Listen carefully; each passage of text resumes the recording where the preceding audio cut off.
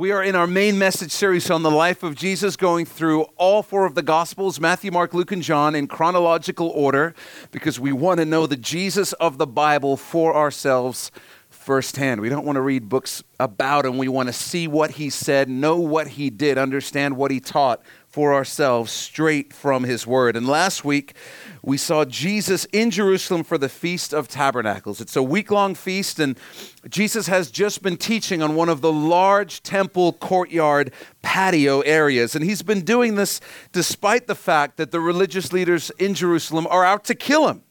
And as we ended our last study, the crowd was divided over Jesus. Some believed he was the long-promised Savior of the world. Others dismissed him as someone who was simply deceiving the people. But even the religious leaders were astounded by the way that he spoke, especially as he had not attended any type of seminary. Jesus told these men who were out to kill him that they would find the truth when and if they decided to seek him with all of their heart. In other words, when you're serious about seeking the truth, you'll find it. When you want the truth more than you want your own beliefs confirmed, you will find the truth. When you're ready to receive the truth, whatever it looks like, it will come to you. This week, Jesus is going to make a huge announcement. He's going to publicly declare that he himself is everything that those who seek truth in life are looking for. It's him. Well, how can that be? Let's find out. Let me set the scene for you, because this next verse demands context, or you miss what makes it so amazing. It's the Feast of Tabernacles, this week of celebration in Jerusalem that God has commanded all the Jews to celebrate. If you were within about a 50-mile radius of Jerusalem, you were required to come. If you were further away, it was highly encouraged. And this Feast of Tabernacles commemorated the time of Israel's wilderness wanderings, the season of history when Israel found herself enslaved in Egypt as a people, almost 2 million people, then freed miraculously by God through Moses, and led to the promised land in the region of modern-day Israel, even bigger than that, actually. But in between Egypt and the promised land, there was these 40 years known as the wilderness wanderings, where God miraculously took care of them. And the Feast of Tabernacles reminded them of how God took care of them during those 40 years. It was a festive time, the favorite holiday of all Jewish families, and they would tell stories of what the Lord did for them in the wilderness. They would fill their kids' hearts and minds with word pictures and descriptions of the miracles God did. The city would be lit with torches to commemorate the way God miraculously led them in the wilderness as a cloud by day and a pillar of fire by night. And every day, right around the time the sun was rising, there would be these rituals going on at and around the temple. These would be massive events that would involve thousands or hundreds of thousands of spectators and participants. Historians tell us it took 446 priests just to administer the rituals during the Feast of Tabernacles. We don't have time to get into all the details of all the rituals, but I want to tell you about the most pertinent ritual to our text today. A priest would take a silver pitcher and walk as the head of a procession that had music playing behind him, a distance of about 800 yards to a pool that was known as the Pool of Siloam, about 800 yards from the temple. Once he reached the pool, he would dip his pitcher in, fill it with water, and then walk back to the temple. When he reached the temple, he would ascend the altar, not the altar that was in the Holy of Holies, but the altar that was publicly visible. Everyone could see, so there'd be thousands or hundreds of thousands of people watching. And he would pour the water into a funnel that was on the top of the altar. As he was doing this, he would be joined by another priest who would pour a pitcher of wine into another funnel on the other side of the altar, and these funnels would lead down into a trough that went around the base of the altar. And to really understand this, you have to understand what the water and wine are representative of. The water was to commemorate, to remind Israel of how the Lord had provided water for them during the wilderness wanderings. You may recall the texts from the books of Exodus and Numbers. In Exodus 17, the Lord commands Moses to strike a rock with his staff, and water flows out of it to satiate the thirst of the people. In Numbers 20, the Lord commands Moses to speak to the rock, but Moses is so ticked off at the frustrating people he's been leading, he strikes the rock with a staff, which is a story for another day, but the water still miraculously flows. And then finally in Numbers 21, the people are commanded to sing to the Lord. And as they do, a dry well that they had dug fills with water, and their thirst is satisfied. And by the end of this progression, they've had the realization the Lord wants them to, which is that there is water wherever they need it if they will simply call upon the Lord. Wherever they are, the water will flow. Wine is a common symbol in the Bible for the Holy Spirit. So for the first 7 days of the Feast of Tabernacles, it would be a joyous, celebratory vibe as this ritual commemorated God providing for their thirst in the wilderness and the presence of His Spirit leading them through the wilderness on their journey. But after the 7 days, there would be a final 8th day, and that day would be very different from the 7 days that came before it. When God commanded Israel to begin observing the Feast of Tabernacles, all the way back in the book of Leviticus, He said this, I put it on your outlines, "For 7 days you shall offer an offering made by fire to the Lord. On the 8th day you shall have a holy convocation, and you shall offer an offering made by fire to the Lord. It is a sacred assembly." Other translations will say a solemn assembly. "And you shall do no customary work on it." So the 8th day was different. It was serious. It was somber. It was reflective. It was sacred. And on the 8th day, the priest would take a single golden pitcher to the pool of Siloam. There would be no music. The procession would be silent, and he would dip his pitcher in the pool, but raise it on an angle so that no water was actually caught in the pitcher. It was empty. And then he would walk back to the temple and pour this empty pitcher into the funnel on the altar, even though there's no water in it. And this was to symbolize that even though the children of Israel reached the promised land at the end of their wilderness wanderings, even though they didn't need water to be miraculously provided anymore because they had the Jordan River, they still had another thirst, a spiritual thirst that needed quenching. They still had this deep brokenness in their souls that came from being separated from God. Their rejection of God had created this gulf between them and God. And every time they offered a sacrifice at the temple, they would be reminded that they were not on God's level. They had a broken relationship with Him. He was holy, He was perfect, and they were not. He was righteous, and they were still doing wrong. They were still sinning every single day. This empty pitcher would remind them that there was a deep spiritual thirst that needed satisfying, and it would look ahead prophetically to the one who would come one day, promised in the Bible, prophesied in the Bible, to come and satisfy that spiritual thirst of the people. So picture the scene. The empty pitcher is poured into the funnel on the altar. Hundreds of thousands of people are watching this around the temple. And if you're struggling to picture this, just know, you see drawings of the temple, it doesn't seem that big. The temple complex at this time is 35 acres in size. You've got 35 acres of buildings and patios. So there really are hundreds of thousands of people there watching this. It's silent as they're watching the empty pitcher be poured out. And one of the priests would tell the people to bow their heads before reading out part of Isaiah 44, in which the Lord says, "I will pour water on him who is thirsty and floods on the dry ground. I will pour my spirit on your descendants and my blessing on your offspring." This was a future promise from God. Then a priest would offer a prayer on behalf of all the people, praying along the lines of, "Oh Lord, send the one who will bring us your spirit. Send the one who will satisfy our spiritual thirst. Send the one who will refresh Israel. Send Messiah. Send the Savior. Send us freedom. Send us deliverance." And then the people would be asked to bow low to the ground and in silence offer their own prayer, echoing the same heart. Send Messiah. Send a Savior. Send the one who's going to satisfy this spiritual thirst. Well, let's jump into our text. In John 7:37, we read, "On the last day," so it's this 8th day, that great day of the feast. So can you picture the scene we've described? Hundreds of thousands of believers in absolute silence, all bowed down, praying for, longing for, hoping for, aching for a Savior. It's so quiet, you could hear a pin drop. In that moment, with that scene and that image in your mind, it says, Jesus stood and cried out, saying, "If anyone thirsts, let him come to me and drink. He who believes in me, as the scripture has said, out of his heart will flow rivers of living water. But this he spoke concerning the Spirit, whom those believing in him would receive. Can you imagine? Can you imagine? There's not a hint of rebellion in the voice of Jesus, just a strong, compassionate, factual call, an invitation. This is Jesus saying, the one you're waiting for, the one you're praying for right now, it's me. I'm here.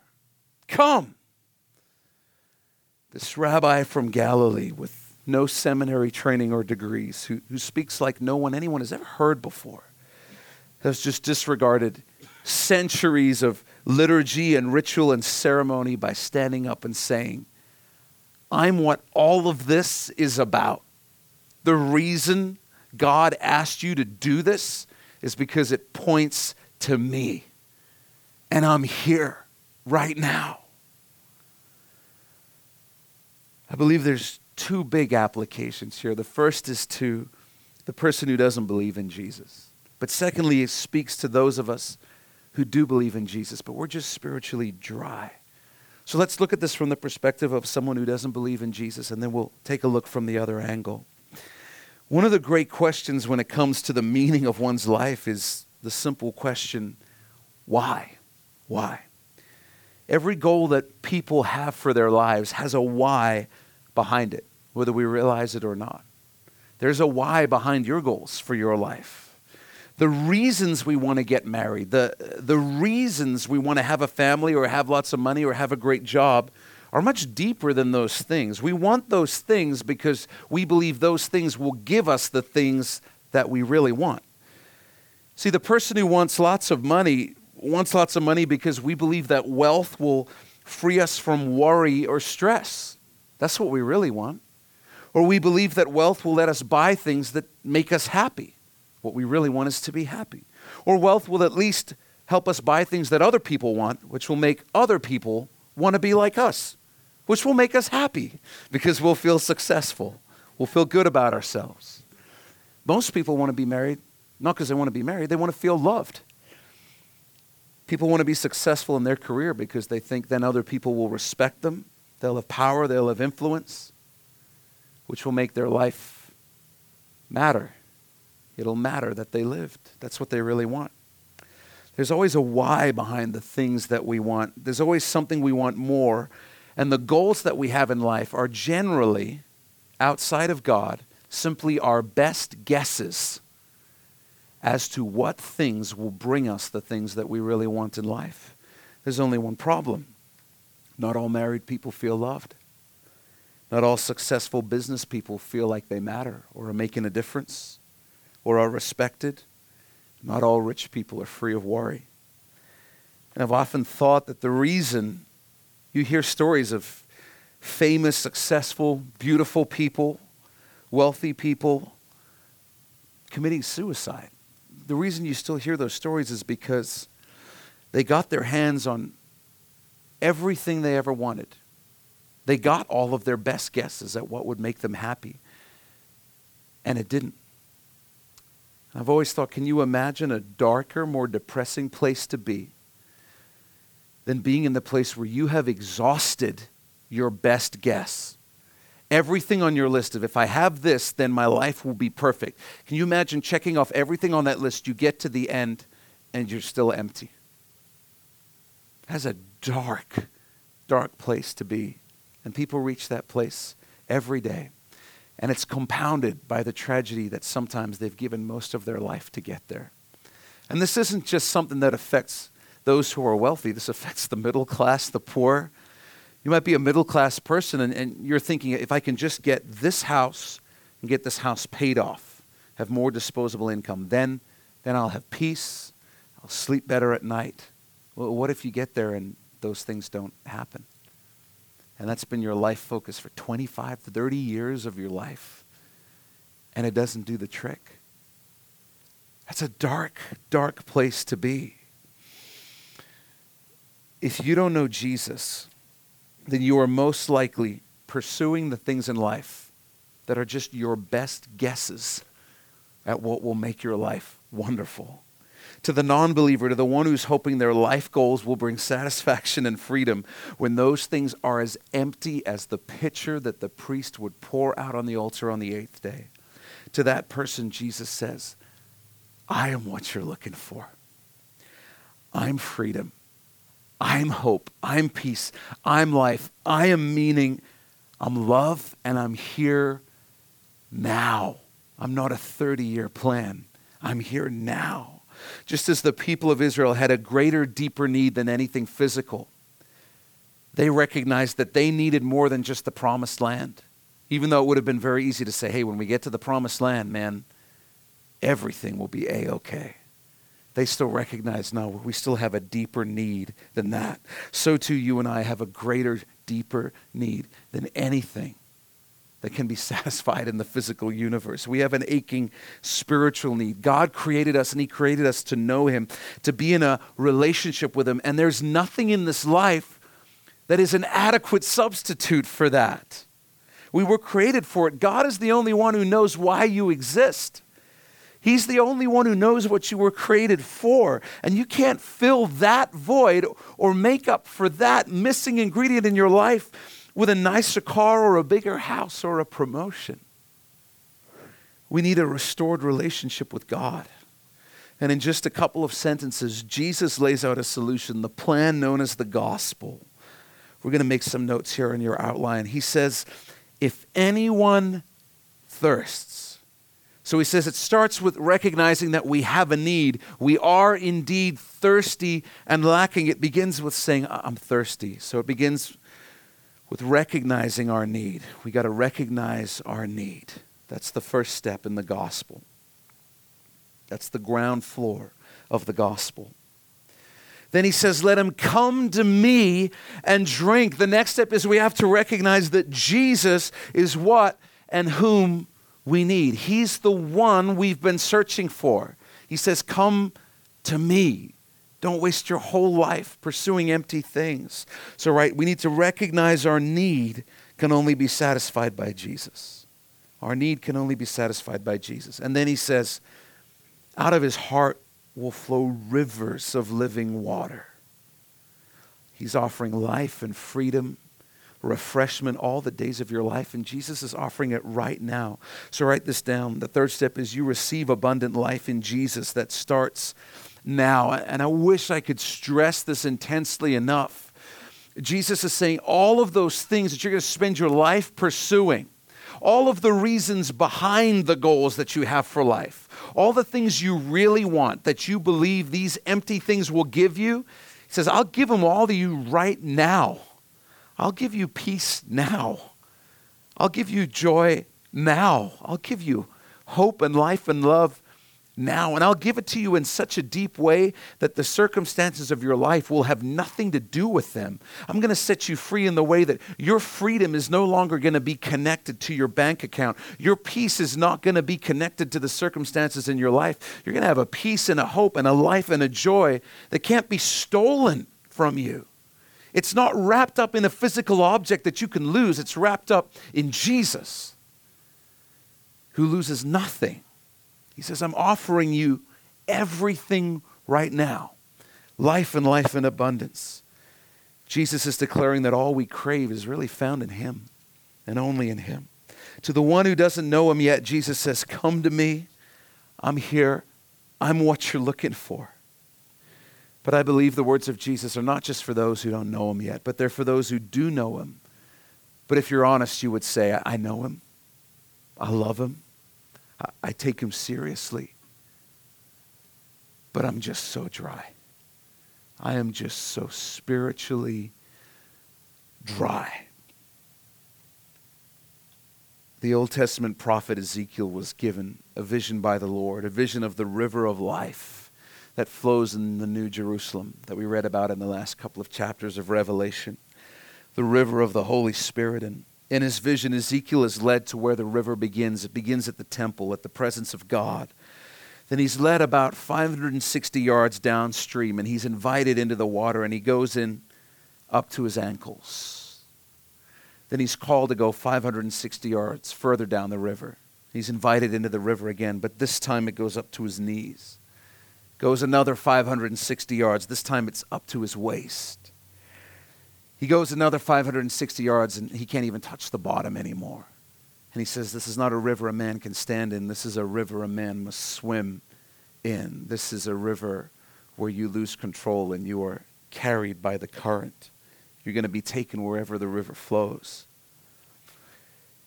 Write this down. Do you realize that the Lord will give you as much of himself as you want? The Lord will give you as much of himself as you want. No more, no less. He will give you as much of himself as you want. Some people are saved, they're baptized, and they are locks to attend church on Christmas and Easter. You can set your watch by their attendance. They're up to their ankles. Some people go deeper in the Lord, and they belong to a church family. They have their own prayer life. They're in the Word. They're up to their knees. That's awesome. Some people go even deeper, and they begin to pray for those around them, and they begin to filter all of their life decisions through what the Word of God says. He's central to what they do. But others go all the way into the river, and they say, my life, everything in my life, everything I have, God, it's yours. What do you want to do? Where do you want us to go? It's all available to you.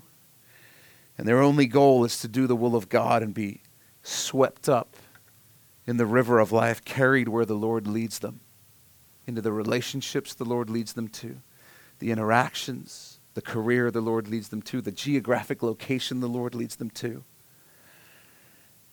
Are you dry this morning? Are you feeling like 90% of your body is out of the river? Or maybe you're in up to your waist, but the rest of you is just dry. The Lord will give you as much of himself as you want. No more, no less. And I believe that when you and I find ourselves in that place of spiritual dryness, and I know we do, the words of Jesus are for us too. If anyone thirsts, let him come to me and drink. He who believes in me, as the scripture has said, out of his heart will flow rivers of living water. And the pattern of the gospel is still true for those of us who find ourselves feeling spiritually dry. It begins with identifying our own spiritual dryness. It begins with the awareness that we're dry and being discontent, being dissatisfied over our spiritual condition, realizing that I'm thirsty. I'm thirsty, Lord. And then secondly, we have to reach the place where we stop wallowing in our dryness. We stop soaking in our apathy. We stop sitting in our spiritual numbness, and we do something. We go to Jesus. We go to Jesus. He said, if anyone thirsts, let him come to me. We have to stop waiting. We have to stop blaming God for our spiritual condition. We need to go to him, and that can happen a lot of different ways, through prayer, through his word, through worship, through communion. But here's the kicker. Jesus says, come to me and drink. And that means we have to stop caring about what anybody else thinks, and we have to get desperate for the Lord. And that's generally our biggest obstacle, because we have to come before the Lord in humility. We have to confess in humility, God, I'm dry. I need you. And then we have to stand on that promise. You said, if anyone is thirsty and they come to you, out of them will flow rivers of living water. And Lord, I need that. I need that. There's no formula to it, but what I do know is you need to care more about wanting God than you care about what anybody else thinks of you. If you're in worship, you have to be willing to press into the presence of God. Lift your hands, believe that his Spirit's going to come upon you. You have to be okay with weeping if that's what the Lord wants to do in you. You have to be willing to walk and pray if that's what it takes for you to get alone with God. You have to have a heart that says, all I want is for you to be glorified in my life, Lord. I want to be carried away. I want to be caught up in your Spirit. You have to be willing to drink. You have to be more desperate for his Spirit than you are to appear that you've got it all together. Stop pretending that we're self-sufficient and freely confess that we need him. Go to Jesus and drink. His offer stands for you and for me because we need the Holy Spirit to come upon us on a regular basis. If the Holy Spirit came upon you when you were a teenager at camp or when you first got saved, I've got news for you. You need it again. We need personal revival. We need refreshing. We need to be empowered by His Spirit over and over and over again. I need it. You need it. And I miss the kinds of churches now where the steps up the stage would be crowded during the times of worship and prayer with people who didn't care who saw them, people who would fall to their knees and confess, Lord, I'm dry. And it wasn't pretty. There's a lot of crying and ugly crying. But today we're generally so concerned that things like that might make someone uncomfortable. So instead, let's all just pretend that we're fine. But among the mess and the awkwardness of bent knees and streaming tears were men and women drinking of the river of life, being refreshed, being revived. Most of those people were a mess at church, but they were held together when they left church and walked into the trials of life. How many of us keep it together at church and then walk out of here and fall apart during the trials of life? We need a desperation for the Holy Spirit. We need a holy discontent with being spiritually dry. Zoologists tell us, this is a bizarre fact, a hippo will cross an entire continent in search of water. Hippos are fat, if you don't know this. They'll cross a whole continent in search of water. You know, the distance from your knees to the floor is much shorter. The distance between your hands at your side and your hands raised is much shorter. The distance from your chair to the table of communion is much shorter. A hippo will cross a continent to satisfy their thirst. How about you? How far will you go to satisfy your spiritual thirst? If anyone thirsts, let him come to me and drink.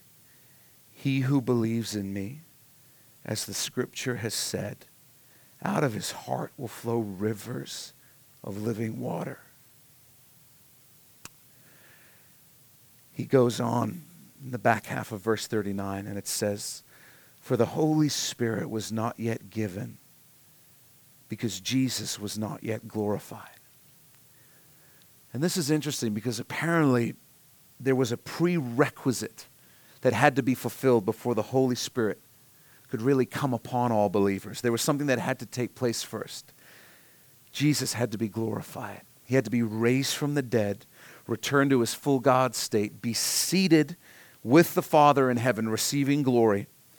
So when the Holy Spirit comes upon believers in Acts 2, what does that mean? It means Jesus has been glorified in heaven. So how does the crowd react to Jesus standing up and making this declaration? What I find interesting is the temple guard don't rush to arrest him. Nobody tackles him. Everyone just knows there's something going on here. In verse 40 it says, therefore many from the crowd when they heard this saying said, truly this is the prophet. So some of them think Jesus is the return of Elijah or the return of Moses. Others said, this is the Christ.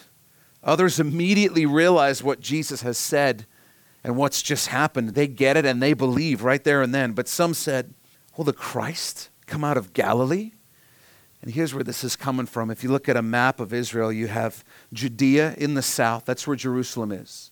Then you have Samaria, the mixed ethnicity Jews, half Assyrians, who are in ethnic sort of conflict with the Jews. They don't like each other. They don't mix. Samaria's in the middle. Then above Samaria, you have Galilee. Galilee is like the blue-collar region of Israel. If you were a legitimate academic, a rabbi or a teacher, you lived in Judea, probably in Jerusalem. So Galilee was basically the sticks. So what they're saying is they're like, really? The Messiah is going to come from Galilee? Will the Christ come out of Galilee? Has not the scripture said that the Christ comes from the seed of David and from the town of Bethlehem where David was? So once again, we have people judging from appearance. We know for a fact Jesus was born in Bethlehem because of the census that took every man back to the town where he was born, but he was raised in Galilee, in Nazareth.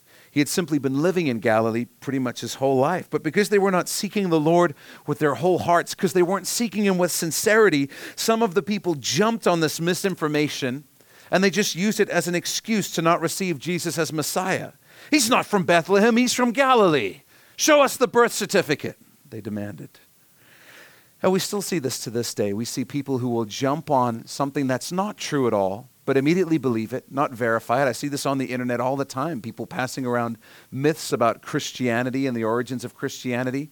They obviously haven't researched if it's even true. They're just eager to believe whatever statement will allow them to remain on the course that they're currently on in life. That's what they're looking for, confirmation bias. Verse 43, so there was a division among the people because of him. Now some of them wanted to take him, they wanted to arrest him, but no one laid hands on him. The Jesus of the Bible is so different to the Jesus of pop culture. The Jesus of the Bible was not the great uniter. He's the great divider. He came to draw a line in the sand between the light and the dark so that we could join him in the light. Again, it was not yet his time to be arrested and murdered, so no one could touch him supernaturally.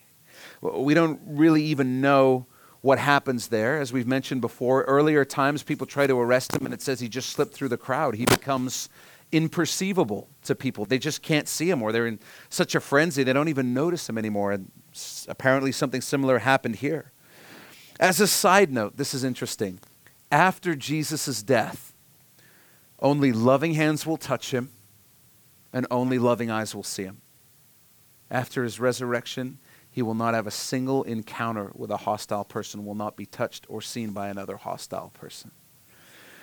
I love how this next scene unfolds. The temple guard was a relatively small group of soldiers who had authority over the Temple Mount. Rome is ruling Israel at this time, as we know, and they don't allow any country that they're occupying to have their own army for obvious reasons.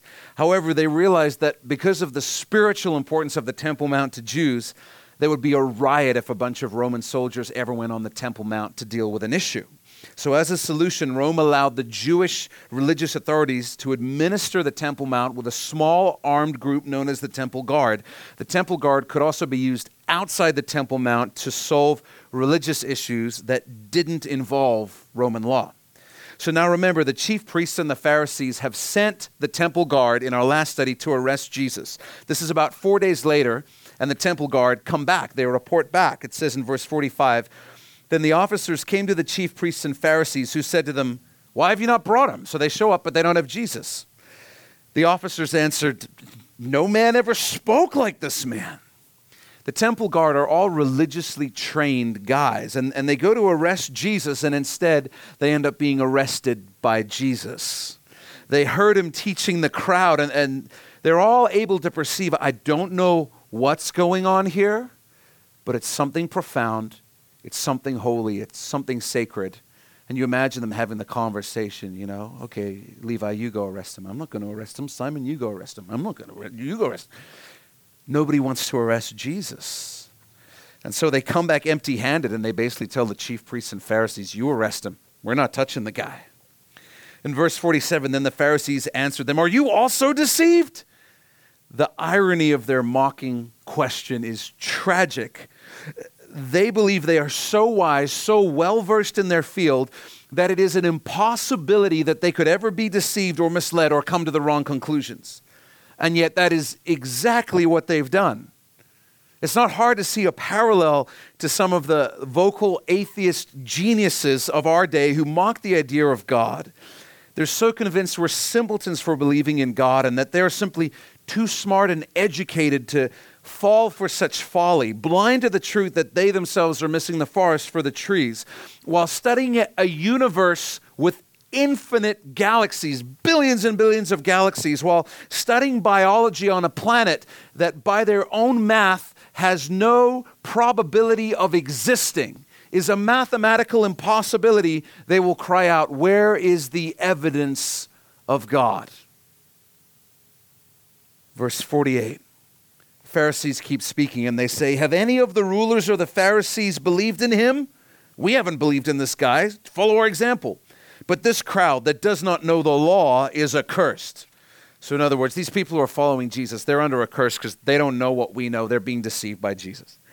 Now this is interesting because speaking of people who know the law, speaking of Pharisees who believe in Jesus, guess who speaks up?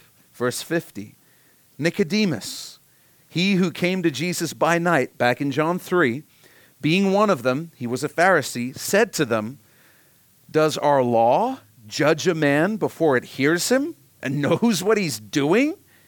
You might remember that about a year and a half ago in John 3, Nicodemus, a Pharisee, the most prominent teacher in Israel, a man whom Jesus himself called the teacher of Israel, comes to Jesus at night in secret to find out for himself if Jesus really is the Messiah. And here in John 7, we find Nicodemus having moved almost from night to twilight in his pursuit of Jesus. In a hostile room, he's the lone voice that speaks up in a muted defense of Jesus. Later on in John 19, we'll see the faith of Nicodemus move all the way into daylight because he joins with Joseph of Arimathea in taking down the body of Jesus from the cross, dressing it for burial, and placing it in the tomb. So get this, the religious leaders claim that the crowd doesn't know the law. Nicodemus quotes their own procedural law to them and points out, you need to hear from Jesus directly and know what he's saying before you condemn him. But as is always the case, when a person has made up their mind to not receive Jesus, they won't confront the facts. They'll just move on to the next issue. And that's exactly what happens here. You'll notice they don't actually address the point that Nicodemus has made. Instead, verse 52, they answered and said to him, are you also from Galilee? Search and look, for no prophet has arisen out of Galilee. Again, they're wrong. 2 prophets out of Galilee, Jonah and Nahum. There may be several others, Hosea, Elijah, Elisha, Amos, we don't know for sure, but we know for sure Jonah and Nahum came from Galilee, and they don't know it. They're deceived. And in fact, the Messiah having a ministry in Galilee was prophesied in Isaiah 9. Last 2 verses, and I really want us to notice this because Jesus has had, by anyone's standards, an eventful week. They've tried to arrest him. They've tried to murder him. All of Jerusalem is buzzing about him and divided in their opinion of him. And how does Jesus respond? Obviously, he takes to Facebook. No, he doesn't. It says, verse 53, and everyone went to his own house. Verse 1 of the next chapter, but Jesus went to the Mount of Olives. Everyone goes home and Jesus goes to the Mount of Olives, where we know he goes to do what? He goes to pray. That's how Jesus kept his sanity. That's how Jesus kept his peace. That's how he recharged his emotional and spiritual enemy. That's how Jesus didn't get caught up in bitterness with the religious leaders. That's how he stayed on course, on task, on mission. That's how he processed things with his Father. He prayed. Get this. Even Jesus needed personal revival on a regular basis.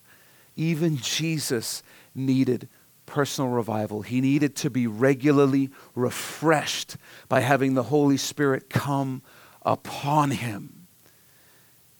You see, if you're saved, you have the Holy Spirit. Ephesians 1, it's in you, a deposit guaranteeing your salvation. That's not the question. The question is, does the Holy Spirit have you?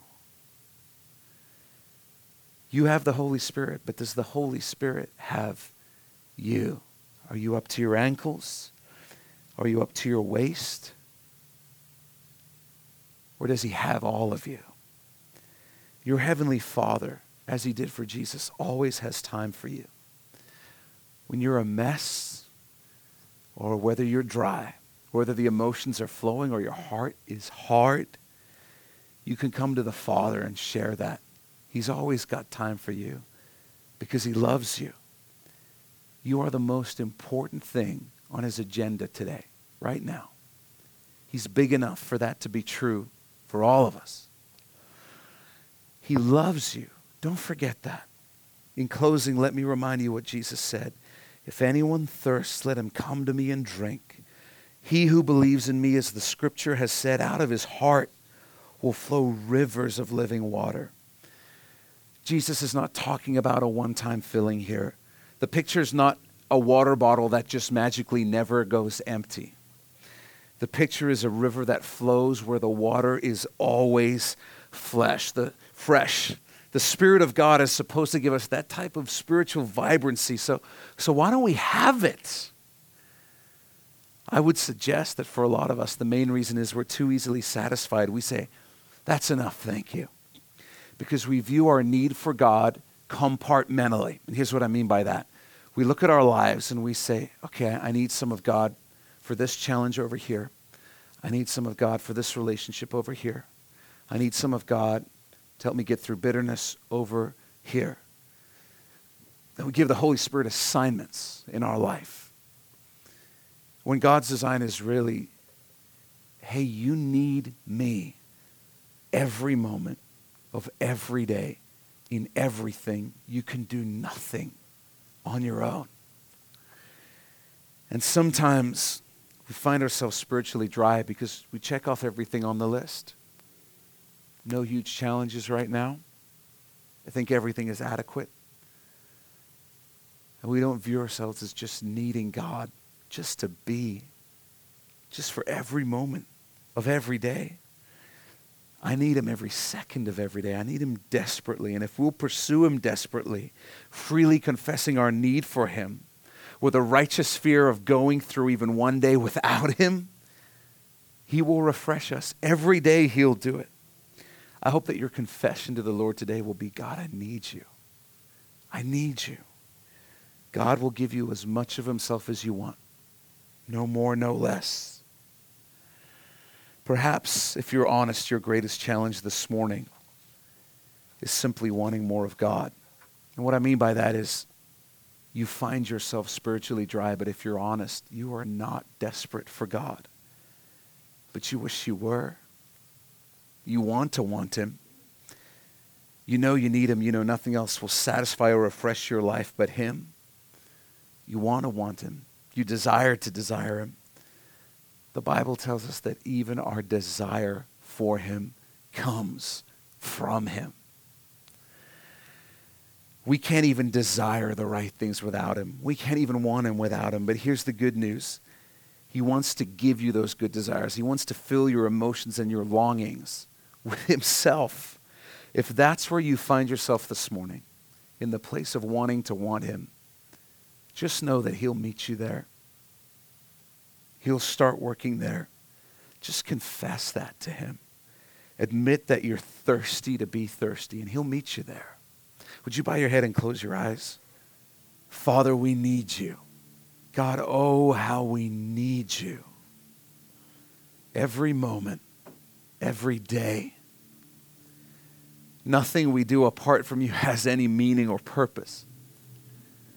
And everything that this life has to offer us that is not you, temporary distractions or even temporary blessings. You're the meaning of everything, God. Lord, for those of us who are spiritually dry this morning, we just confess that we are dry.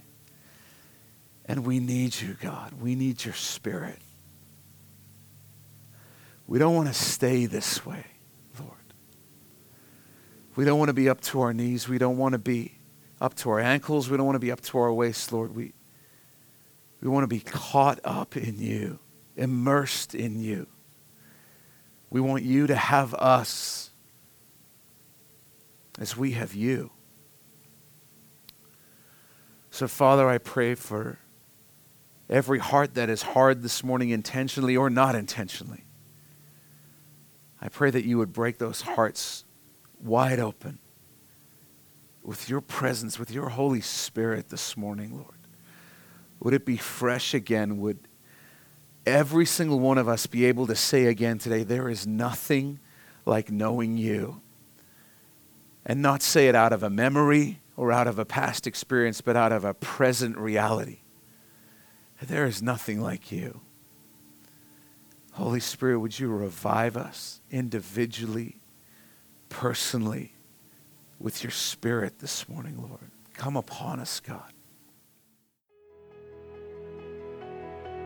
Well, thanks for taking this time to listen and be in the Word of God with us. If you've never given your life to Jesus, then you need to go to our website, mynewhope.ca, right now. When you get there, you'll see a graphic on our homepage that says The Gospel. Click on that and you'll be able to watch a short video where we share the best news you'll ever hear in your life. It's more important than whatever else you're doing right now. So stop whatever else you're doing, go to mynewhope.ca and click on The Gospel. If God has blessed you through this message, we'd love to hear about it. Shoot us an email at info@mynewhope.ca and let us know how God has impacted your life through His Word. If you're in the greater Vancouver area, I want to invite you personally to come and be a part of New Hope Church. We believe God is doing something real special as we grow together in our faith and love for Jesus, and we would love you to be a part of it. And finally, if you'd like to support the Bible teaching ministry of New Hope through financial giving, you can also do that through our website. Just go to mynewhope.ca/give. Thanks again for listening. Thanks for being in the Word of God with us. And always remember, God is with you.